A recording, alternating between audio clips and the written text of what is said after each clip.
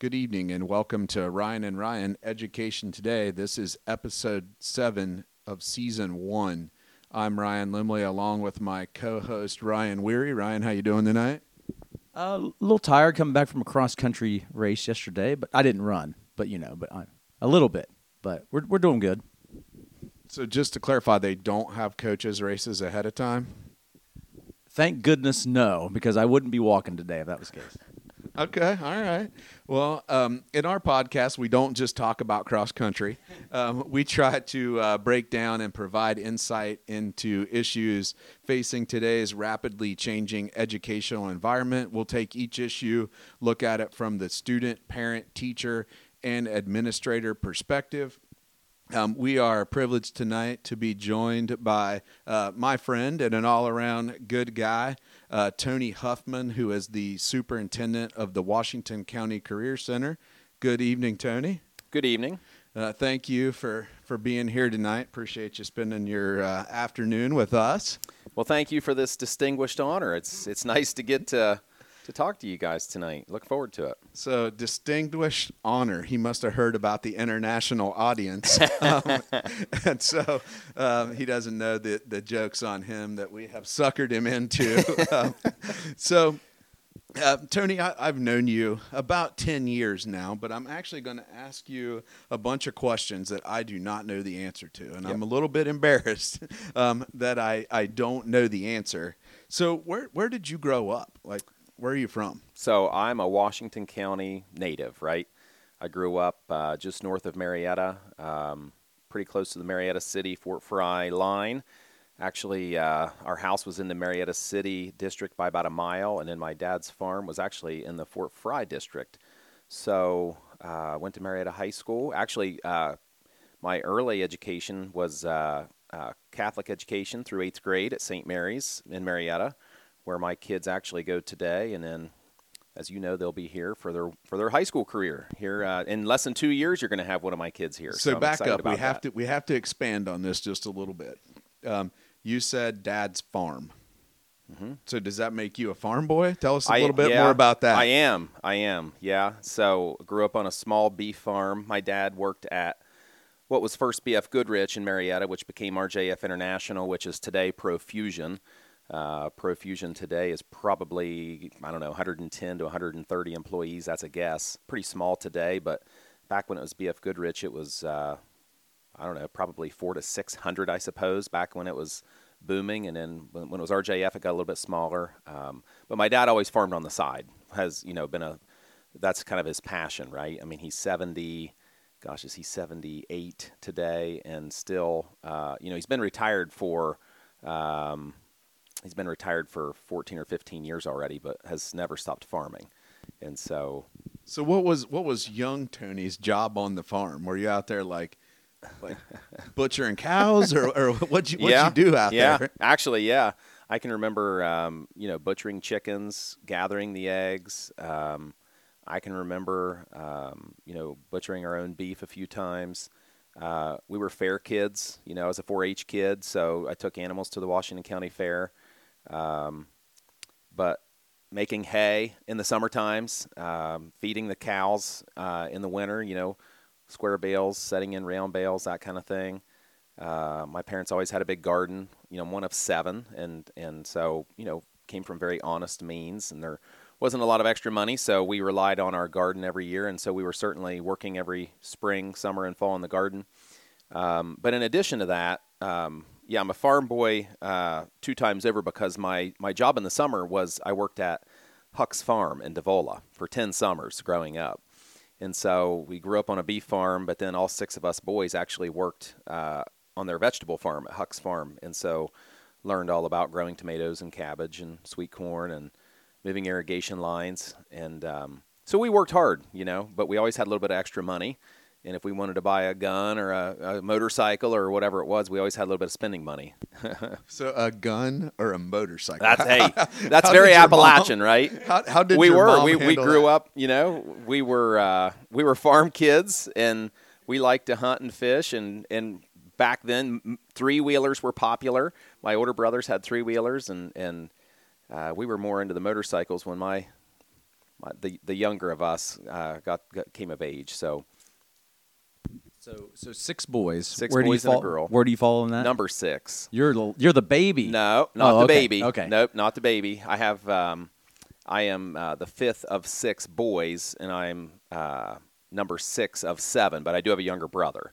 Okay. Yeah, I do have a younger brother that's 5 years younger than me. Yeah. Gotcha. Okay. So was your mom a nervous wreck with you buying all motorcycles and guns all the Yeah, time? Or? Yeah. The guns didn't bother her actually as much as the motorcycles because, obviously you're supposed to wear your helmet and do things safely. And looking back, it's funny because like you always think as like a school administrator, like everything that the kids are going to try to pull because we tried to pull it when we were kids. Well, I kind of feel that way now as a parent because I'm a big stickler on making my kids wear their helmets when they're riding on their whatever. We have little motorcycles for them, and they have a little side-by-side. And I think about the stuff that we used to do, and it's just, we're lucky we're here to talk about it. We're lucky we're alive. So is that what you did for fun as a kid? Like, ride the Oh, motorcycle absolutely, around? Yeah. We were doing things like, hunting competitions. How many squirrels can you kill? You knew how many the kid up the street or up the road had killed that year, and you were trying to beat that kid. Bragging rights on the school bus kind of thing. But yeah, riding motorcycles in the evenings and in the summer, fishing, that kind of thing. Yeah. So you went to Catholic school through Yep. 8th grade. Now, Correct. where was that at? St. Mary's in Marietta. Okay.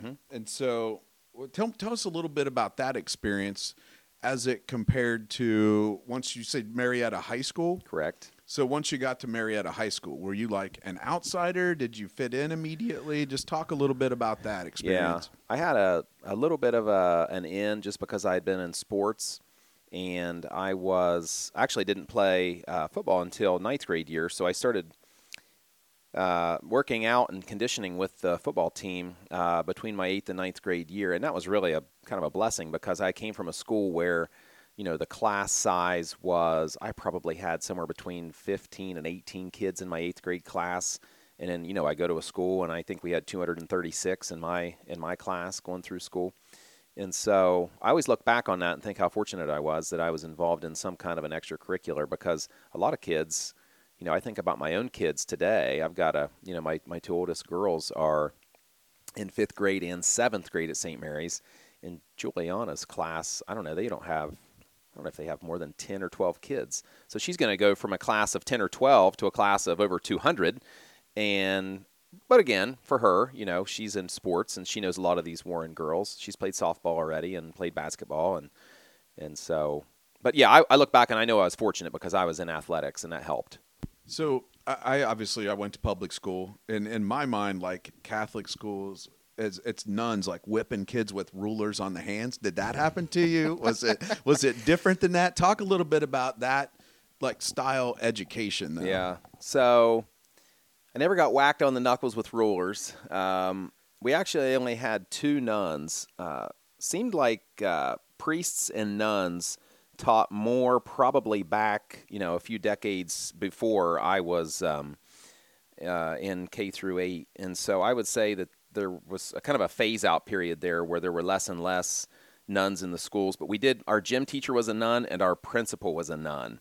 Sister Marie was our principal. And you didn't mess with Sister Marie. I joke now, looking back, she could whip that finger. She'd get her hand moving when she was angry at someone. And we would think that index finger was going to snap right off of her hand. She'd whip that thing so fast. So, and then we had our gym teacher was Sister Ann. And so we had Sister Marie and Sister Ann. And they were both very different. Sister Ann, obviously being a gym teacher, she was a little more athletic and could interact with the kids a little bit easier. But, for the most part, I didn't have nuns. I had teachers who were, went to school to be a teacher and were career teachers and that kind of thing. Which that's excellent. I just feel like I've totally been lied to by modern TV and movies. In my head, my vision of a Catholic school anyway. So you're at Marietta High School then, and you mentioned you played football. Yep. So did you play football all 4 years? I did. Yep, I did. Played basketball only 2 years. Actually, my freshman and my senior year. It's kind of one of those things where I thought, I'm going to stop playing basketball and focus on football. And then I regretted not playing my sophomore and junior year. So I went back and I was Played my senior year, and then I did play baseball for years. I played baseball, growing up. I've played baseball actually the most. Probably started at about age 5 and played all the way up through school, and not only in high school, but also played Legion baseball in the summers, and that was nice because I got to know a lot of guys from the area that were outside of Marietta High School. I feel like kids today have a little better awareness of who is in their area that doesn't necessarily go to their school just because of social media and sending folks texts and Snapchat or whatever. But, Legion baseball for me at that time was a way to kind of figure out, who wasn't from my school, and made some really good friends in that. Actually, some of them were from here at Warren. And so, baseball was a big part of my growing up as well. So what years were that you played Legion baseball, and did you play out of Marietta, or did you play? So that's kind of funny because then when I was that age, let's see, that would have been the summers of 2001 and 2002. And at that time, I'm a young buck still. At that time, the team to play on in Washington County was the Marietta Post 64. And that changed, right? Because it has been kind of the Lowell Beverly thing, right? And so everyone from Fort Fry, Marietta, Warren, Frontier, basically the entire county, most people wanted to play on Post 64. So, like, I think back, Warren had a good baseball team at that time. Marietta had a good baseball team at that time. We all played for the Post 64, right? And so that's not the case today. It's kind of shifted, right? It's the Lowell Beverly thing. But, that looking back, those were good memories. Playing high school baseball and Legion baseball. Football definitely was a big part of my high school days, and 2 years of basketball. So being younger in terms of on your brother's list, did you have to follow footsteps, or were you like the one that played and everybody else farmed? What was your legacy kind of leading up into high school? I'm assuming some of your brothers played sports also. Yeah, it's right? kind of funny. My oldest brother was a very good athlete, and so some of us kind of found different sports that we kind of excelled in, I guess. My brother Mike was a really good basketball player, and in football he was a receiver, and he was a good baseball player too. Actually, I think played a year of baseball at Baldwin Wallace, and so just a tremendous athlete. My next brother Matt was actually he was a tremendous wrestler, really good wrestler, and then I ended up kind of focusing on football. But no, baseball, everybody kind of played baseball in my family. Everybody played basketball. A few of us played football. But the influence, looking back, like our summer job, like we all had the same summer job, right? Like we all worked at Huck's Farm, and that was great. That was a great upbringing because that taught us how to work hard and it taught us the value of $1. And we certainly weren't spoiled brats. If we wanted something, we had to earn it, right? And so I like that about my upbringing, looking back, that we had to work hard and instilled a good work ethic in us. And you mentioned kids today have a little bit of an advantage in that social media. They kind of get to be, we'll say, around each other, or at least aware of each other more than we were when we played. I'm about 10 years older than you. So, but my youngest stepson, Trent, actually dates a girl from a different school. Yeah. Not in Washington County. Okay. And that is sort of how they became a thing, is we're playing at this school, and for whatever reason, they had pulled pictures of Trent off of social media, and we're holding them up in the student section like baby Trent, and he's like 6'8" now. And they took it a little too far, and this girl went and told the principal, and the principal had to go over and take care of it. She sends him a message, and then here we are like 9 months later, and that doesn't happen in our era. Yeah, exactly. So it's just interesting how much different that is. So what year did you graduate from Marietta High School? 2002. So then where'd you go to college at? So I always say I'm a post-secondary mutt because I went everywhere. I was College Credit Plus today. Then it was called Post-Secondary Enrollment Options, PSEO. And so my junior and senior year, I would go actually to Washington State in the mornings and then to Marietta High School in the afternoons. And so when I graduated in my senior year, I had pretty much my freshman year of college out of the way. And so my first year of post-secondary education after high school, I actually went back to Washington State to finish my associate degree.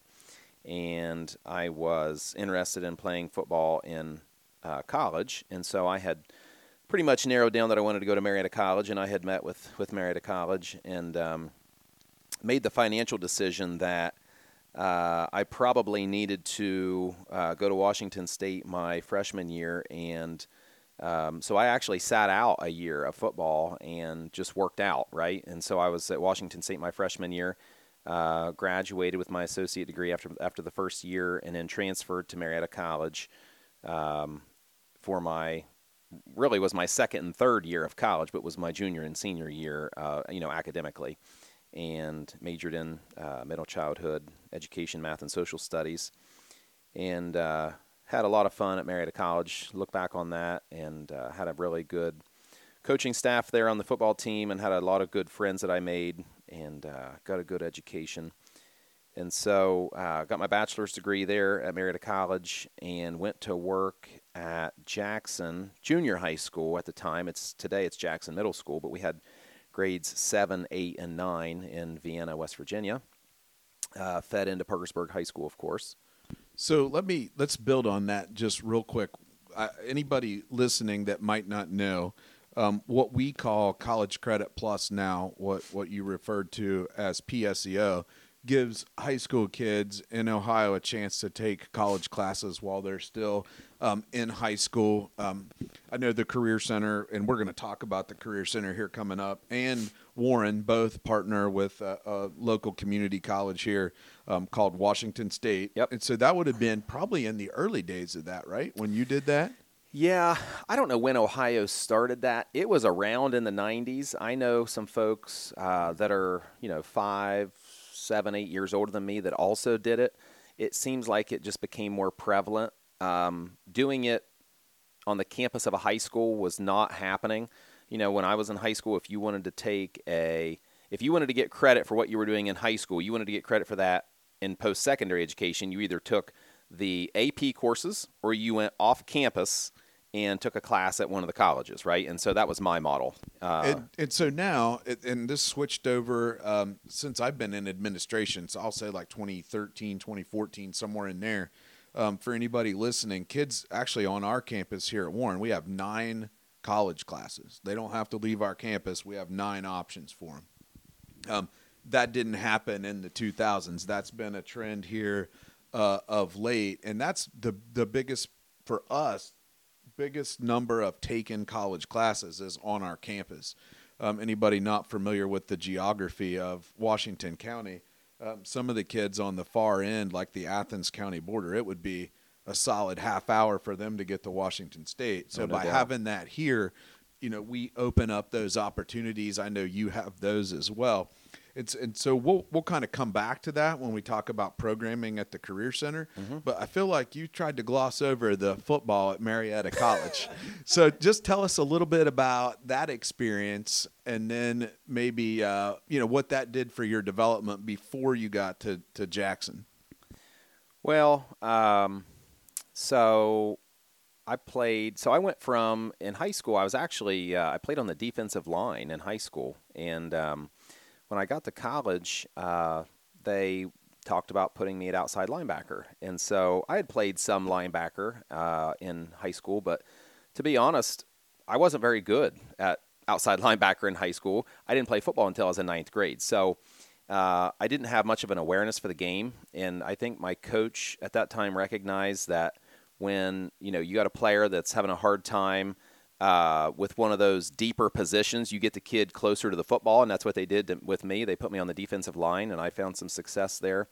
And but when I got to college, they wanted me at outside linebacker, and so I played on the strong side, outside linebacker, and had a good time. Learned how to, they called it dig it out. When the team was trying to run one of those inside plays, the guards come, pulling guard, they wanted me to go in and make that bounce to the outside, of course, but then when you've got the jet sweep or the toss play, it's my job to make it turn inside, right? And so it's just a different way of thinking. But I had a good time at Marietta College playing football. And I think you can actually prove this statistically. College athletes typically do better academically than the kids that are in college but not doing something in athletics. And I think a lot of that is because your day is structured. You don't have time to goof around.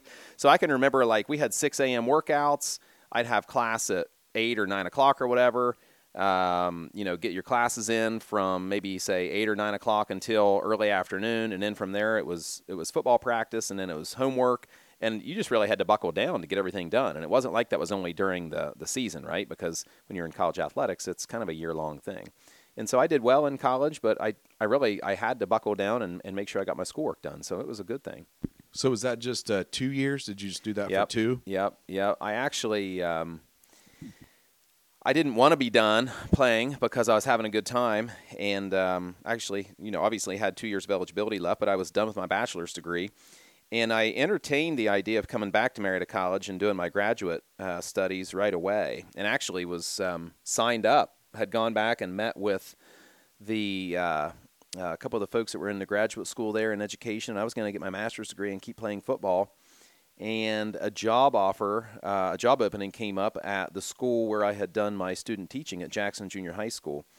And so in my head, I thought, I was 21, by the way, I thought to myself, I'm going to get this job, and as soon as I get done every day teaching, I'm going to go to Marietta College, and I'm going to play football. And so that was kind of my game plan going in. Like I said, I was completely signed up for the classes. I was approved. I was accepted into the master's program right away. And I went into this job interview and was offered the job, but the principal at the time was also looking for a football coach, and he, more than anything, wanted to get he wanted the 2-for-1 thing. He wanted to get somebody to fill that classroom void, and he also wanted to find a head football coach. And so that was one of the hardest decisions I actually ever had to make in my life, because I kind of had to leave that interview and really make a tough decision about what I was going to do. Gosh, am I going to keep playing football, or am I going to focus on my career and maybe coach football? And at the end of the day, I made the decision. I can remember how hard it was to drive to Marietta College and tell my coach, Todd Glazier, he's actually back out. I think he's in Wisconsin or Minnesota now, coaching at Eau Claire. But anyway, to have that conversation with him and to say, I'm not coming back to play football. I'm gonna take this teaching job, and I'm gonna be a football coach. And so I coached football. It was a 7th, 8th, and 9th grade team combined. So those 3 classes on one team. So it essentially was kind of like the freshman team, but you had 7th and 8th graders on it as well. So up until, that would have been the fall of 2005, Wood County schools, maybe even the entire state of West Virginia, I'm not sure, made a transition, and all of their 7th through 9th grade junior highs turned into middle schools. It would have been after 3 years of me being in that building. So the fall of 5, 6, 7, the spring of 8 would have been the fall of 2008. That school transitioned to a 6th through 8th grade. And so I ended up teaching. When I first went there, I was a 9th grade math and social studies teacher. And then the last year that I was there, I was an 8th grade social studies and financial literacy teacher. So that was that was interesting for me. I taught 9th grade for 3 years, and then I taught 8th grade for 1. When I was actually at that same school doing my student teaching the year before I took that full-time job, and so I spent almost another whole school year there. I did a field placement there in the fall, and I student taught the entire second semester, so from January until May. And I taught, it was in 9th grade, and so I kind of spent really about 4 years there at 9th grade, and in my last year I was in 8th grade. So how many years were you actually employed there? 4. And you coached football all 4? No, actually 3. Okay. So back to my post-secondary pursuit and my graduate studies pursuit. Did not end up doing my graduate degree at Marietta College because I went to work right away. And then, of course, I found myself working in West Virginia, and I still wanted to get my master's degree because I wanted to get into administration, right? I thought that was going to be somewhere in my future. So I went to there was some kind of a college fair at not Washington State, excuse me, at West Virginia University at Parkersburg. It's one of those like fairs, right? Like, they have the gymnasium open and you walk through and everybody, all the different programs at WVUP had their advertising out, and they had folks to talk to you. But at that time, WVUP was actually more affiliated with the Morgantown branch. It was more of a subsidiary than it is today. I think really in name only today, West Virginia University at Parkersburg, they got the rights on that name. But back then, it was a true branch campus of the Morgantown campus. And so I met, I wonder if this gentleman's still, that's bad of me to say, but I wonder if he's still living, Dr. Richard Hartnett. He was awesome. He was not a young guy then, and this would have been probably back in 2006. I started getting interested in graduate program. And so here I was living in Ohio, but working in West Virginia. And I said to him, I said, man, I'd really like to do my master's program at West Virginia University, but, I work here in West Virginia. I'm serving the people of West Virginia, but I live in Ohio. I said, is there any way I can maybe you can do something for me where I'm not paying all this out-of-state tuition since I'm working in West Virginia? And he said, well, there's not really a program where we split the difference, but he said, I'm the program chair, and I think I can work with you. So he made this deal with me. He said, you sign up for our master's program, and I'll give you some tuition waivers for the majority of the courses. So there were 13.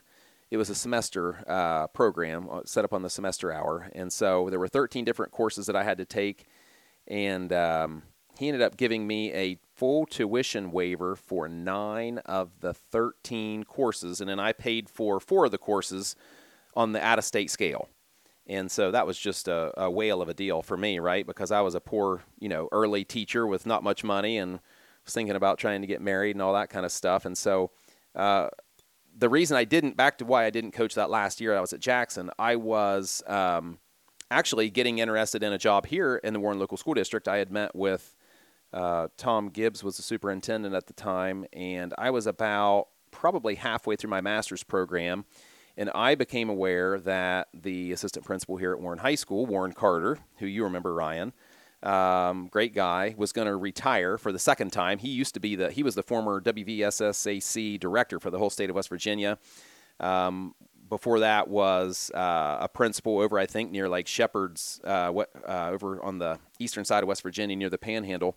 But anyway, he had been here for, I think, 9 years, right, Ryan? Does that sound about right? That sounds about right. And so for probably over a year, I was aware that he was going to retire. And I live here in the Warren Local School District, right?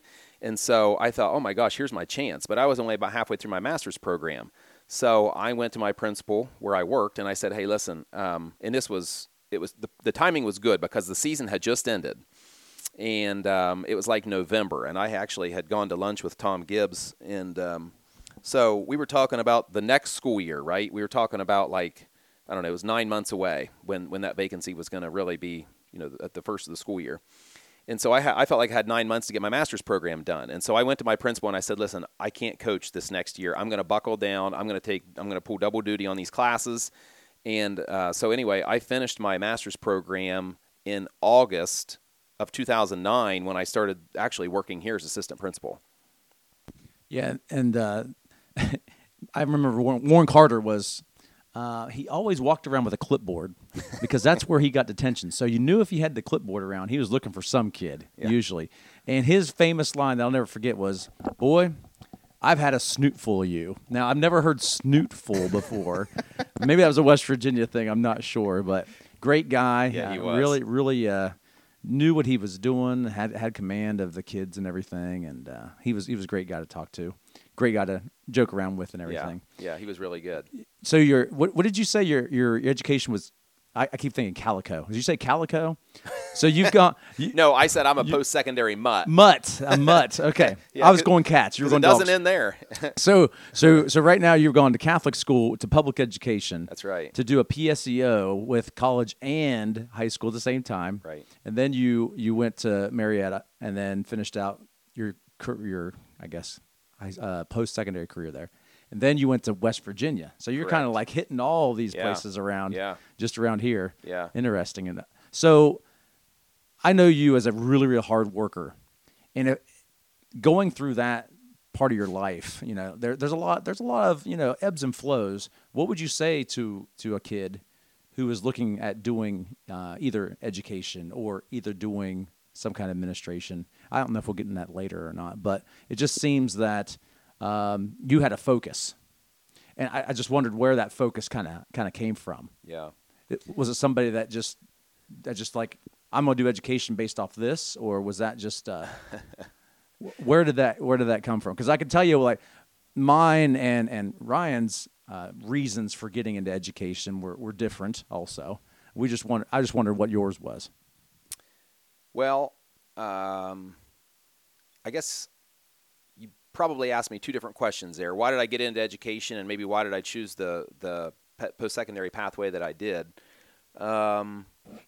The reason I got into education, and I think this happens a lot to the guys that get into education who are in athletics, right? They look back and they think, oh my gosh, that was so much fun being in high school. I want to be a part of that the rest of my life. And so they think to themselves, high school was a good time for me. It was a lot of fun. Look back and you see some people who had a positive influence on you, and maybe some who didn't, that should have. And it was as much that as it was the other. I can remember some people that I really looked up to and respected when I was a student, and I can think of some other people that I thought to myself, I could do a better job than you, and I've not had any formal training at this, and that goes for classroom teaching and for coaching as well, both. And so, I thought I had a chance to really influence kids and influence society, and you don't have to look very hard to be disappointed in some of the societal influence that our kids are exposed to today. And so I wanted to be that positive influence and have a chance to, make someone's, day better by, paying attention to them, believing in them, giving them a second chance. And so I think that's why I got into education. I think, again, it was seeing enough role models, but also folks who were doing a poor job and wanting to make sure that we were really going to keep moving education forward, especially in Appalachia, right? Little Mid-Ohio Valley, where kids don't have maybe as many opportunities as some others do. I think the reason I took that jagged approach to my post-secondary education is because my wife would say I'm frugal. She would, to put it nicely, right? I'm frugal. And so, I knew I came from a humble background, right? Like, money, there wasn't a lot of extra money around. I was one of 7 kids, right? And so when I found an opportunity to get some college credit when I was in high school at Washington State, like, that was a no-brainer for me. And so that was really the reason why I didn't go to Marietta College right away as a freshman. That was why I went back to Washington State, because I really couldn't afford to go to Marietta College my freshman year. And then that has a lot to do with why I was only at Marietta College for 2 years, because again, that financial decision, right? It's not like I had some big piggy bank. I didn't have some big bank account to fall back on, so I could go to graduate school and delay that entry into the workforce. So the West Virginia University master's program, that was a wonderful deal. Again, Richard Hartnett. You think about the people who were influential in your life, and him helping me out was just tremendous, because I couldn't have afforded to do a master's program at that time. And I haven't talked about this yet, but the reason I got interested in doing my doctorate degree at OU, that was really it was almost an afterthought, because I first got interested in doing my superintendent license at OU. So I'm sitting there looking through the catalog online, and I'm looking at the coursework. And for whatever reason, they have the superintendent licensure program right next to the doctorate program. And I'm like, hey, wait a minute. That course is in the doctorate program. That one is too. Hey, that one is too. And I thought to myself, oh my gosh, if I do the superintendent program, I would have like 5 of the courses out of the way in this doctorate program. And then I started playing this efficiency game in my head, and I'm thinking, like, why not just stay in school and do the doctoral program? So I actually lucked out again there, because again, had been a teacher for a few years, had been an administrator for a few years, didn't have a whole lot of money, had been just gotten married, was starting to have kids. And I got an assistantship, a graduate assistantship, and that paid for a large majority of my doctoral program at OU. And so, yeah, I actually attended 4 different post-secondary schools in what I'd call Appalachia here, and pieced it together. So let's build on you being a little bit of a mutt for a second. Yeah. In that you taught at a 6 through 9 building, which then became, or a 7 through 9, which then became a 6 through 8. Yep. But then came to the high school level as the assistant principal here. That's right? correct. And how many years did you do that? 2. Okay, so then what? Where did you go then after becoming? I went to, actually stayed in the district here, and went to Warren Elementary School and was principal there at a K-8 building, but it actually had a preschool. So that was a very interesting job. Very interesting job. I wasn't on paper responsible for the preschool because the Ohio Valley Educational Service Center ran the preschool, but for all intents and purposes, I was responsible for the preschool. And so that was a school of about 435 kids, K through 8, not counting the preschool kids. So we had about 500 kids on campus every day. And that was a real eye-opener for me because even though I say I came from a humble background and I came from a working class family, my dad worked hard, there wasn't a lot of extra money to go around, I didn't grow up in poverty, right? And I saw kids living in poverty. And that was kind of hard. I actually was doing some of my graduate work at that time, and I can remember doing a project when I was the principal there, and we put tabulation to how many students were either transferring in or transferring out during that first school year that I was there, actually the only school year that I was there, and it was 23%.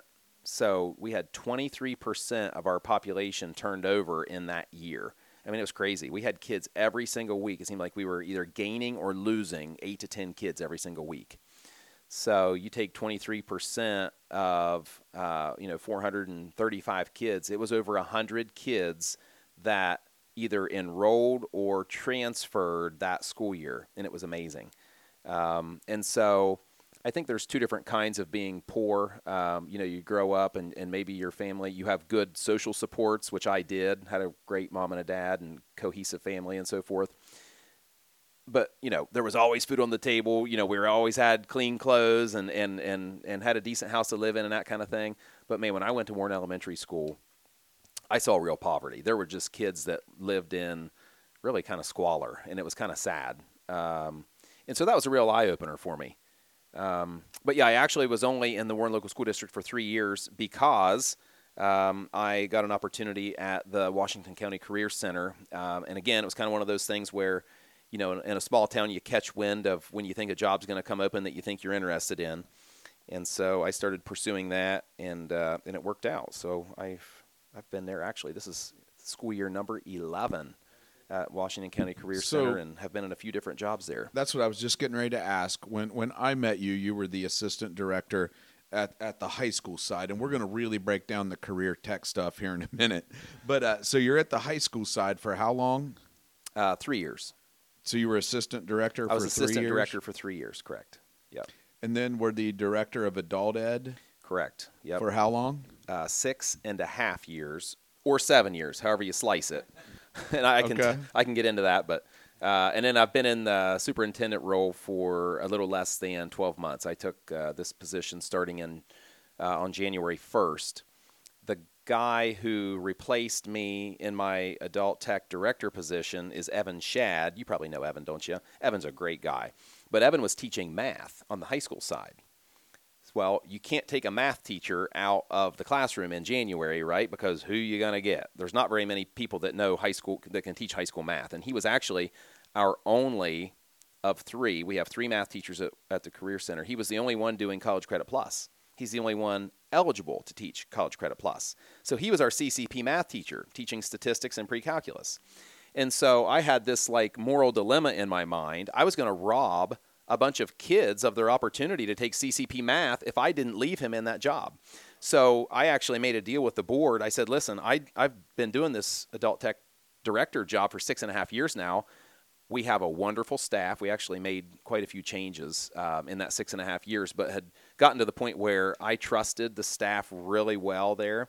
And I told him, I said, listen, we can get by for 6 months if you leave Evan in the classroom and just let him. So working, again, another piece of this, our director on the high school side, Mike Elliott, was able to free Evan up in fourth block. So we only teach 4 blocks on the high school side. So we were actually going to be able to free him up fourth block. So in that last semester of his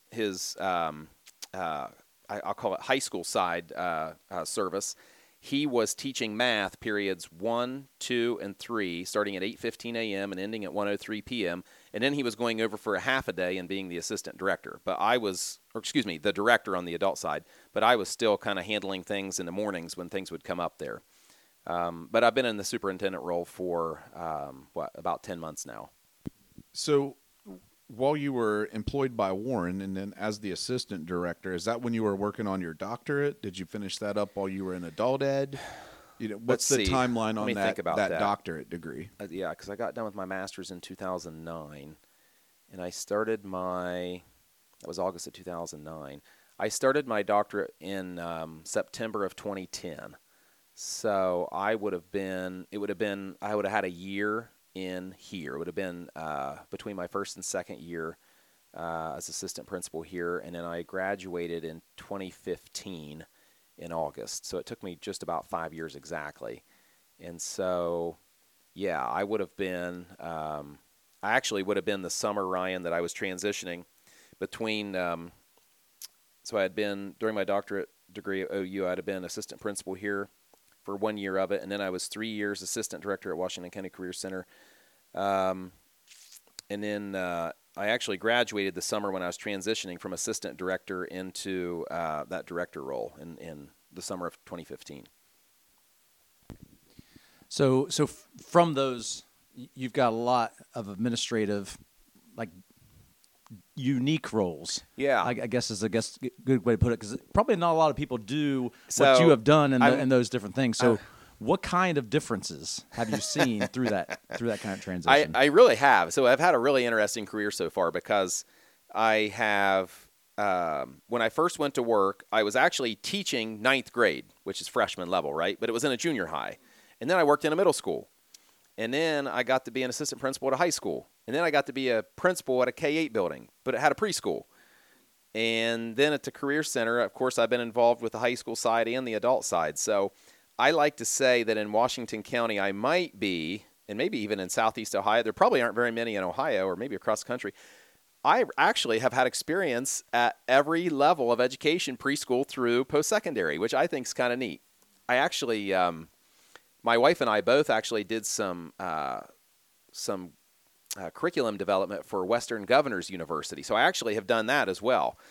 So I have worked at like every level of education. And so, obviously the span there is vast. And at the preschool level and early education level, I developed a phrase. I used to call them spontaneous hugs. The kids would say nothing, but they would tilt their head to the side a little bit, and they'd put their arms out like this, and they just walk up to you, right? And so, and I did something at Warren Elementary School that I didn't realize was a very big deal, but it made a big impression on people. In the mornings, I would walk really the entire building and just, do nothing more than say good morning to everyone, but that became like something that kids expected every day. And the time or two that I might have been out sick or at a conference or whatever it was, and I didn't come around, they wanted to know where I was. And so, it was kind of neat to just see how much of an influence. You don't realize how much of an influence you are, but a lot of those kids, they may not have, dads especially, right? And so it was neat to see that early age. And then there's a whole other set of problems when you talk about middle school age kids and how they're trying to transition from kind of child to either woman or man, and all those crazy thoughts that are running through their minds. There were a lot of funny things that happened in junior high school that I can think back on.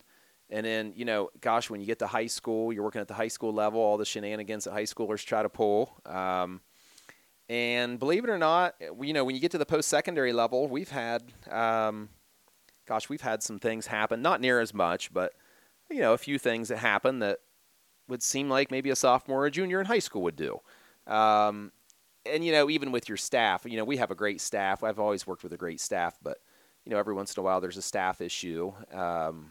And really the problems at that level, for adults whether it's an employee or a student, they're really not that much different, right? Somebody said something to them that made them mad, or someone isn't including them or didn't ask them if they also wanted to have lunch, if they're going to order takeout or something silly like that. So, it's funny to compare, I guess, the similarities and differences, but at the end of the day, it's all human nature, right? And so you've mentioned a couple people as we've been talking, but take a couple minutes and maybe talk to us about, and some of our listeners, a couple people, maybe 2, 3 of your greatest leadership influences coming up through. Well, I had a really, really good opportunity here at Warren because, like I said, when I became aware that Warren Carter was going to retire, I started communicating with Tom Gibbs, and then Dan Leffingwell, of course, was the principal here in Warren Carter. And I'll tell you, Dan and Warren took a lot of their own time to meet with me, invite me in.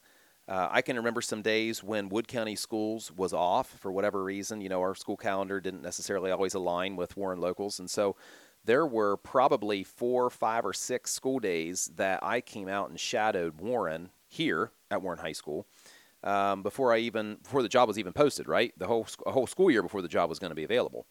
And so I can remember walking the halls with Warren when he had his clipboard, sitting in his office when he was talking to students.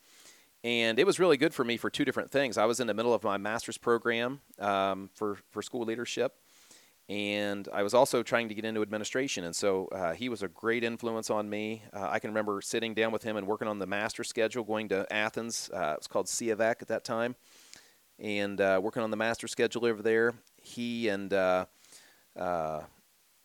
guidance counselor, Dave Zlatkind, actually helped me quite a bit, learn how to do a master schedule, and that was very helpful because I knew if I was lucky enough to get the job that I was going to be expected to do it the following year. That always kind of fell on the guidance counselor, or at least one of the guidance counselors, and the assistant principal.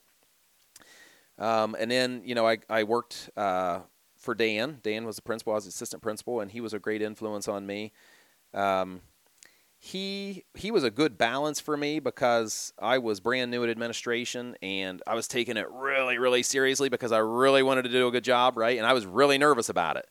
And he is, if anybody knows Dan, and I'm sure a lot of people in the area know Dan, but he's really good at not taking himself or anyone else too seriously, and he was good at reminding me of that. Sometimes I would be taking something a little too hard or beating myself up over something, and he was always good at getting me back on track and reminding me that, at the end of the day, we're going to go home and see our kids and our wife and so forth, and tomorrow was a new day. And so he was a really good influence on me. Well, and Dan, and we, I think, talked about this a little bit right before we were getting ready to start recording, but Dan was our first guest on the podcast. So our listeners really got a dose of Dan and some of the stories that he told from education. Yeah, if you haven't done that, go back and listen to episodes 1 and 2, because Dan Leffingwell is our guest. And you kind of get Dan in the sense of he's really smart and really knows what he's doing, and has worked wonders here, worked wonders at Noble County, is, killing it with the East Central Ohio ESC right now. But he also doesn't take himself too serious. Yeah. So I could see where that would be a good influence. Anybody else that you want to mention here? I know you got a chance to work with Mike Elliott and Dennis Blatt up at the Career Center. Yep. Mike Elliott and I actually have a really interesting working relationship, because when I first went to Washington County Career Center, he was my boss, right? I was assistant director and he was a director. And when he and I figured out that there was going to be another opening, right, and things were going to shift again, we had a conversation about, what it might look like if one of us got that job as superintendent. And, I look back, he was my boss for 3 years, and Dan was my boss for 2 years. I couldn't sit here and think of a bad thing to say about either one of those guys. Seriously, they're just both top-notch. Totally great guys. Would trust them with anything. Were great influences on me. And I have the pleasure today to be Mike Elliott's boss. And but I don't think about it. I don't think about it like that. But it just to think about, like, how could I be anything but a good leader, boss, colleague, really, to him if he was that good to me? You know what I mean? Like, So for 3 years, he was my direct supervisor. He was wonderful, right? Like, I can't think of a single time when I look back and think, like, that was a raw deal. Like, he was wonderful. And so I just hope that that he might be able to look back on me someday and feel like I reciprocated that. But yeah, it is unique, and it's kind of a privilege. I'll tell you, we're really excited. We just hired a guy by the name of Tim Kilpatrick from Coshocton. He's our assistant director on the high school side, and I'm telling you, he is fitting in wonderfully. And really excited about having Evan Shadd on the adult side in that director position. And I'll tell you, we really have a good staff at Washington County Career Center. We really do.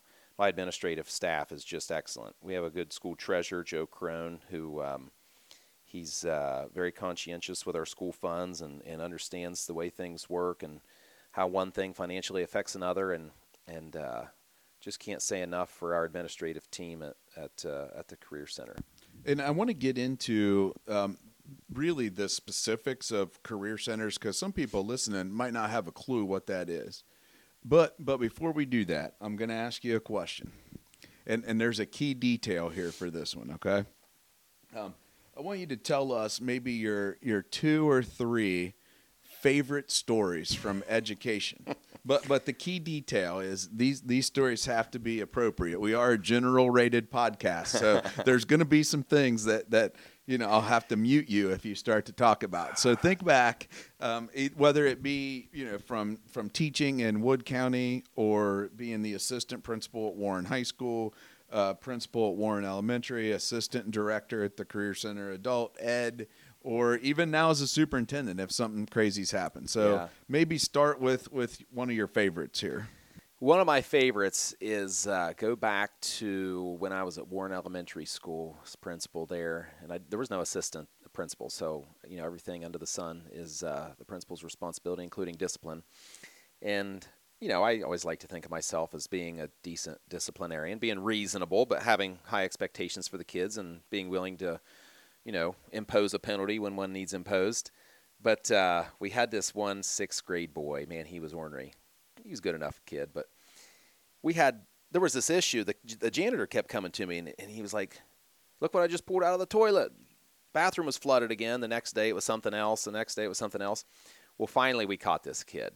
He flushes something he shouldn't have at school. He flushes a can of snuff, empty of course, down the toilet, and it gets clogged right there at the base of the toilet, and the whole bathroom's flooded, and it just causes a whale of a mess, right? And so, janitor's mad, I'm mad, the kid's caught red-handed, and his mother was aware of the situation, and I talked to her, and I sat him down in my office, and he knew I was upset with him, and he was kind of hanging his head there, and I said, "Hey, listen, you got 2 choices here." I said, this is really an out-of-school suspension issue. Like, this is vandalism. This is totally vandalism. But I said, if you want to maybe talk about an in-school suspension scenario where maybe you're not going to take such a harsh penalty at home, because I know Mom's pretty upset with you. The janitor was there with me. I wanted to make sure he knew I was taking the situation seriously. I said, "Sir," talking to the janitor, I said, can you show this young man what we have for him, the offer that we're going to make for him?" And the janitor pulls out this big, long glove. And I said, "You're going to get out of school suspended for however many days it was, I can't remember. Or if you want to help clean up this mess that you created, we might be willing to start talking about an in-school suspension." And he went from hanging his head low to just really slouching in his chair. And he said, "Give me the glove."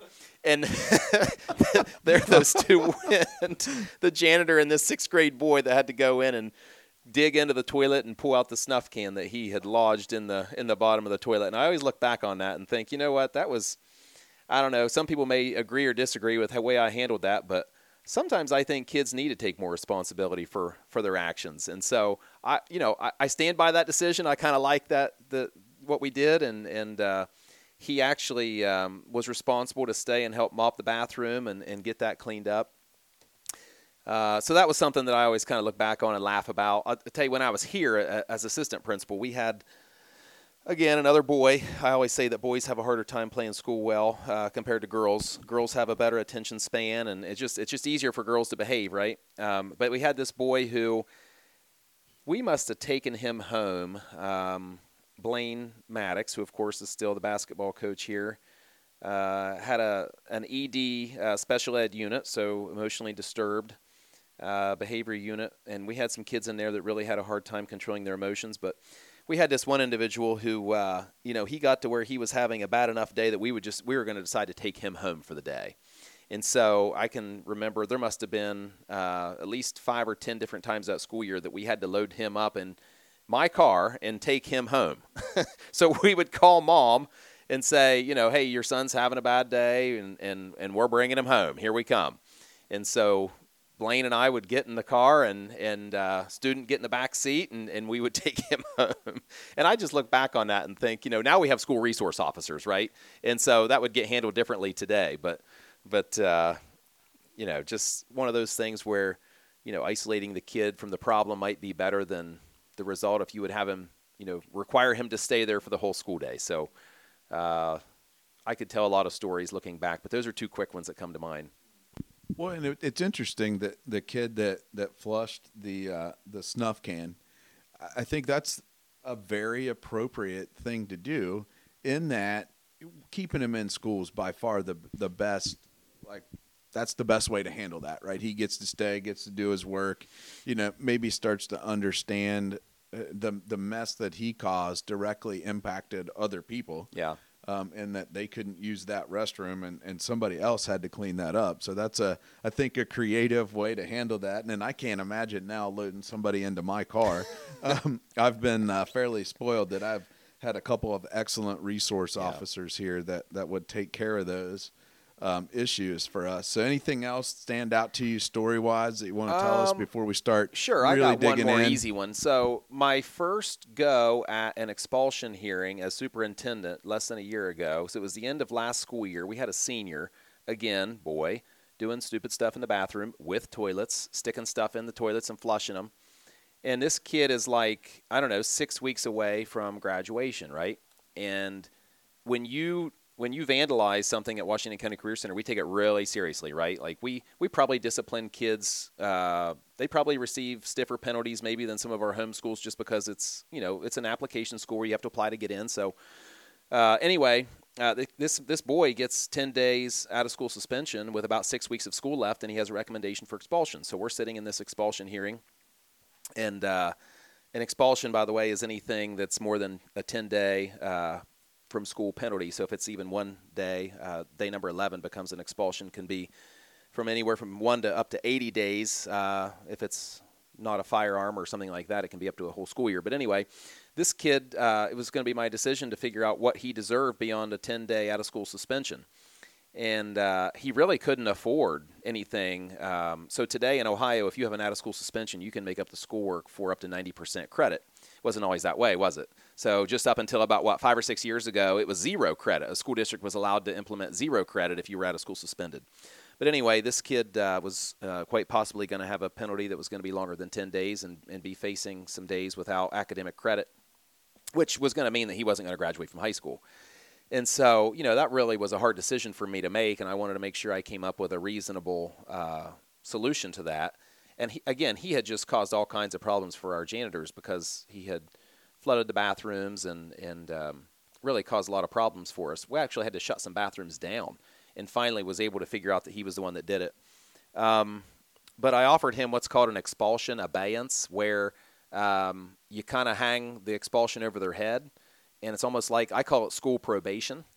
And so I actually expelled him conditionally and put him in the driver's seat. And so if a family agrees to an expulsion abeyance, it's really a legal contract between the school and the family signs off on it and acknowledges that son or daughter is allowed to come back under certain conditions, right? Strings attached. And so the strings that were attached for him, he was allowed to come back when the 10 days of out-of-school suspension were over. So he was allowed to come back on day 11 and receive all of his instruction for the day, be eligible for all the academic credit. But on paper, if he screwed up and received another behavior infraction that was, a suspension or more, the automatic expulsion was going to kick in through the end of the school year. And so one of the strings that I attached on that abeyance agreement contract was that he had to do 10 hours of community service with us. And so he would come to school during the day in those last 4 weeks of his high school year, but he had to stay overtime with our janitor, and he would work in the evening because we have post-secondary classes happening in the evenings for adults. And so he had to do 10 hours of community service to the janitor's liking, really, to the acceptance and approval of the janitor. We had a little checkoff sheet that he had to get scored on every day to get credit. And he knew that if he didn't successfully complete that, his graduation from high school was on the line. And so, I don't know, I guess I kind of like to think back on ways to not only laugh, but also get creative with opportunities for kids to hold them accountable, but at the same time really put them in the driver's seat. And he was able to successfully complete that expulsion abeyance and never had an expulsion on his record. So the way that works is if he successfully completes everything that's asked of him in the contract, the expulsion never shows up. And so for him, that at least helped him not receive an expulsion from school and have a chance to get academic credit. Well, and I think that like you mentioned, that put him in the driver's seat. All the control shifted back to him. If he's able to correct his behavior, he still gets to graduate. Right. Avoids that on his record. So very, very creative way to handle that. And at the end of the day, you can look back and, I don't know, just know that you didn't – I don't like cookie-cutter approaches, I guess, to things, and I think every situation is different. And so if I can feel like I'm being fair, I kind of like doing that kind of thing. And so now that we've got a really good background on Dr. Huffman, we will call it a day, and then we're going to have Mr. Huffman come back, and then we're really going to break down what career centers do and how it impacts our educational system today. Thank you for listening to Ryan and Ryan Education Today, and tune in for part 2 of our episode with Dr. Tony Huffman. Thank you.